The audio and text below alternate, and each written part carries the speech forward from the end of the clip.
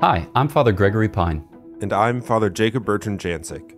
And you're listening to the Catholic Classics podcast, where we seek to grow our interior lives by learning from the Church's greatest saints and teachers. Each season, we'll read through a great work, explain its spiritual principles, and help you apply its timeless wisdom to your life.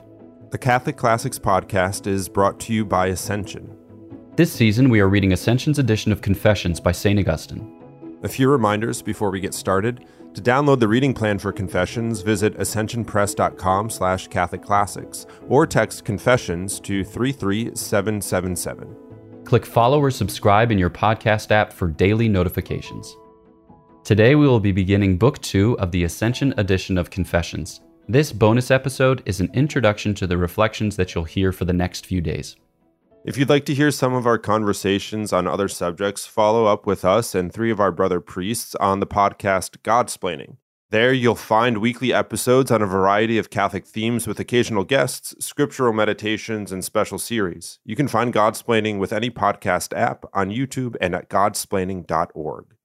All right, let's get started. In the name of the Father, and of the Son, and of the Holy Spirit, amen. Breathe in me, O Holy Spirit, that my thoughts may all be holy. Act in me, O Holy Spirit, that my work too may be holy. Draw my heart, O Holy Spirit, that I love but what is holy. Strengthen me, O Holy Spirit, to defend all that is holy. Guard me then, O Holy Spirit, that I always may be holy. Amen. In the name of the Father, and of the Son, and of the Holy Spirit, amen.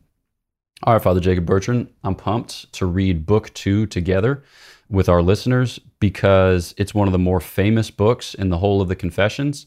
Certainly, there are lots of famous things in the Confessions, that kind of prayer that he says, you called and you shouted and you broke through my deafness, super important. But this one, it recounts a very famous scene where St. Augustine steals pears. So we're going to get into the mystery of evil, some deep thoughts about sin.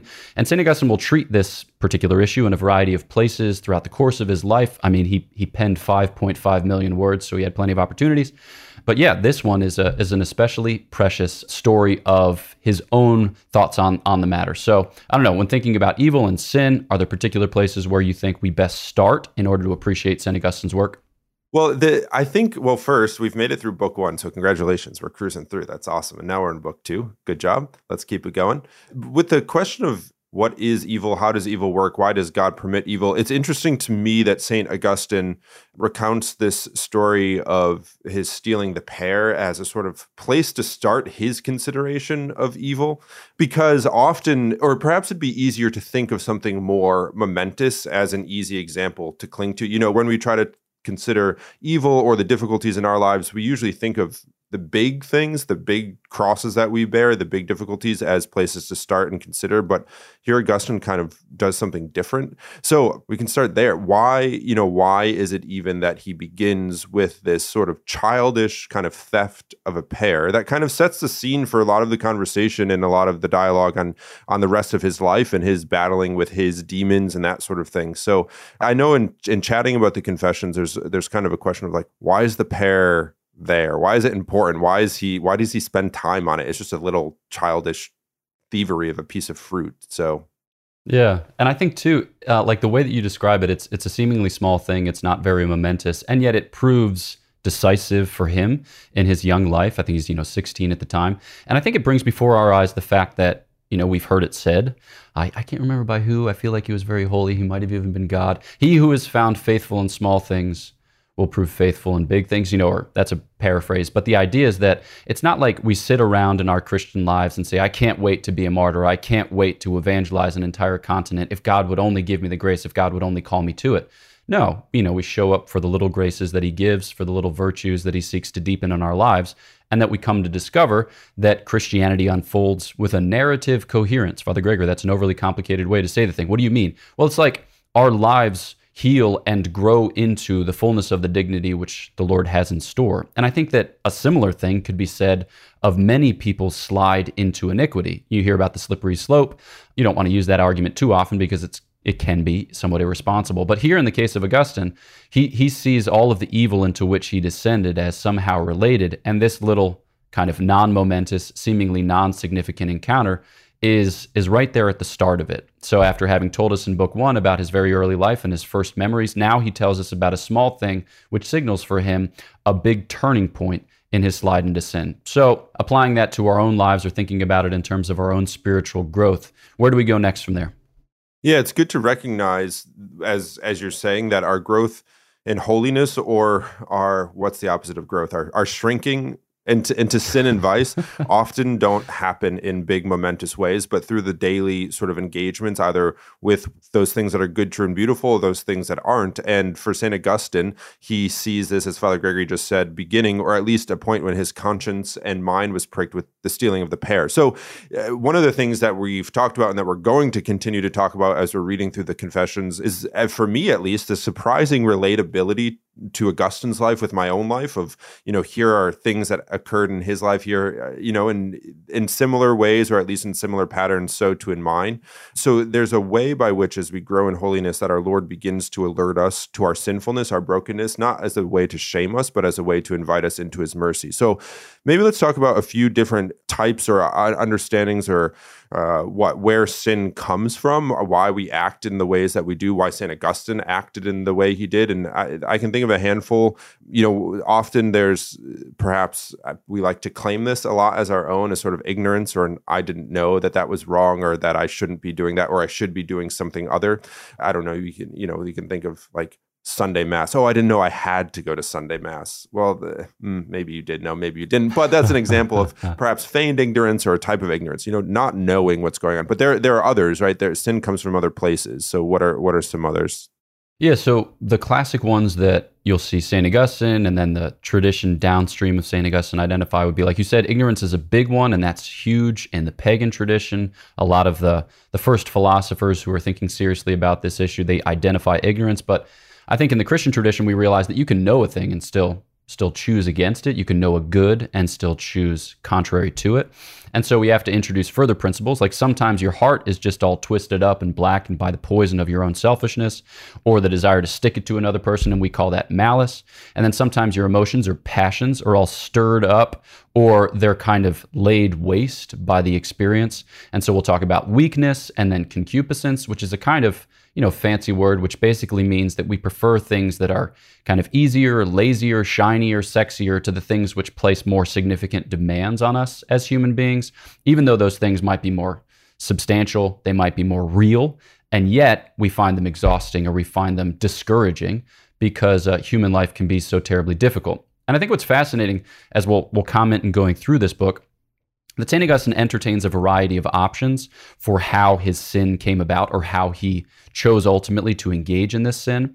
And what he'll tell us is, like, none of these things are a sufficient explanation. He'll say, I kind of knew what I was doing. And there's no real, animus against the people who own the pears. There's some sense in which the bad company that I kept was a kind of encouragement, but like, they weren't that tasty, they weren't that pretty, they weren't that whatever. It's just, I wanted to do the thing. And I think here we kind of get at maybe the heart of the mystery of sin being any thought, word, or deed contrary to the eternal law, that there's a kind of madness to it, that there's a kind of craziness which takes over the human person. Like, who in his right mind would choose to willingly undermine his good? And yet we all do it, 7 times a day, says the psalmist.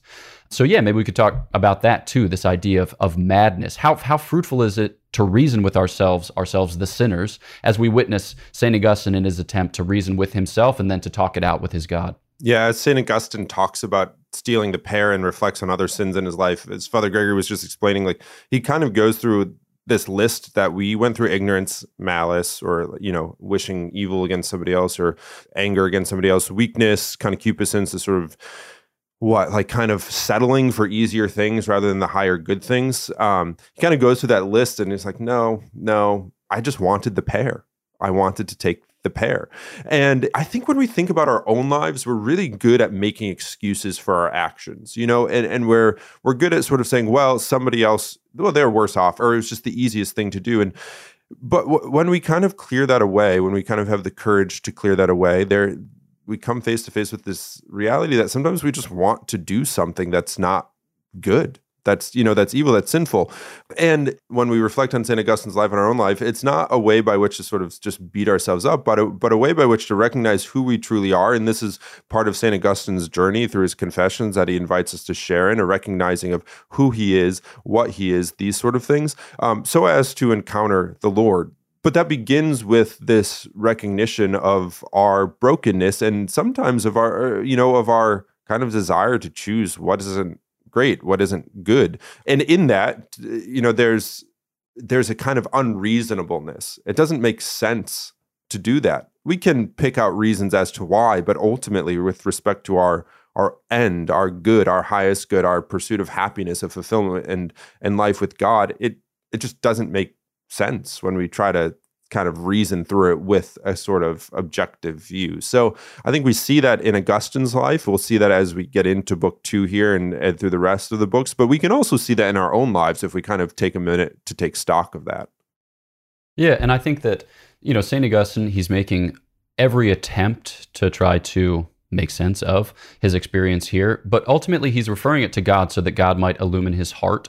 When you light something up, it chases away the darkness, it chases away the shadows. And the wild thing about sin is that it's basically darkness. It's basically a shadow. So St. Augustine will say elsewhere, and this is kind of technical language, but he'll say that evil or sin is the privation of a good, right? So it names what ought to be there, but isn't there. So you're talking about like a conspicuous lack or a kind of absence, whether it be of order or whether it be of something else. And so when you light it up, you actually chase it away. So it's kind of paradoxical, although there are no true paradoxes in Christianity, no true seeming contradictions. So when he's inviting God into his life, he's inviting God who brings his grace, who brings his virtue, but also has a way of chasing out sin. And that is very, very practical application in our own lives. Because sometimes when we talk about sin, we talk about like rooting it out or seeking to chase it away, which is all well and good and totally fitting within the Christian tradition. But I think we have great difficulty rooting it out because we have great difficulty actually laying hold of it.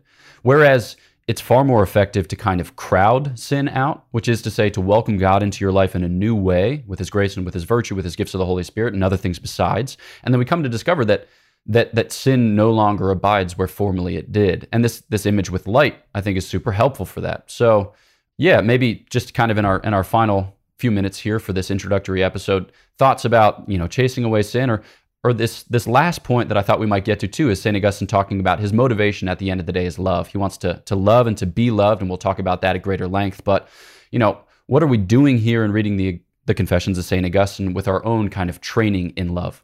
Yeah, the crowding out or chasing out sin is a great thing to keep in mind, because it's true and abundantly true what you say about the spiritual component and reality of it, that filling our lives with our Lord and spending time with him he's the antidote to our sin and brokenness. And it's also true that we're called in that to participate in that crowding out of sin in very particular and practical ways. So just a super, super quick example, if we're struggling with gluttony, overeating, and that sort of thing, well, part of our chasing that out is not buying like a cabinet full of food or that sort of, I mentioned that not because it's a silly example, but because just as stealing the pear might at first blush seem to be first read be a very small incident or occurrence in St. Augustine's life, so too are our steps and our cooperation with grace. Our Lord isn't asking for big miraculous transformations on our end. He's providing the grace for it, but it's with our, participation and cooperation in small ways that invites our Lord into our lives. And ultimately, as Father Gregory was saying, that this for St. Augustine, for Father Gregory and myself, for all of you who are listening, it's all about, this sounds a little corny, but it's absolutely true. It's all about love. It's all about crowding out, removing by God's grace the sin from our lives so that we can be loved and love more truly, more effectively, more wholly, particularly by our God, by our Lord Jesus Christ. Yeah. And so, another way to describe sin is you prefer a lower good to a higher good, and in preferring it, you kind of displace that higher good. So like you might prefer getting a lot of sleep on a Sunday morning to go to Sunday Mass. Not you, the listener, but other people might. And so, yeah, we have to contend with the fact that we do in effect what we love.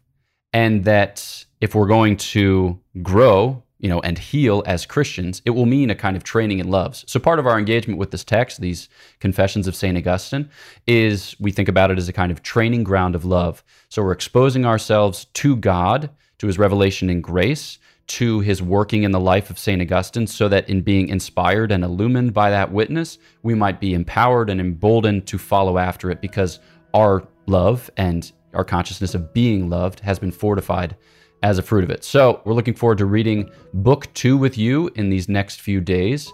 Know of our prayers for you. Please pray for us, and we'll catch you next time on Catholic Classics.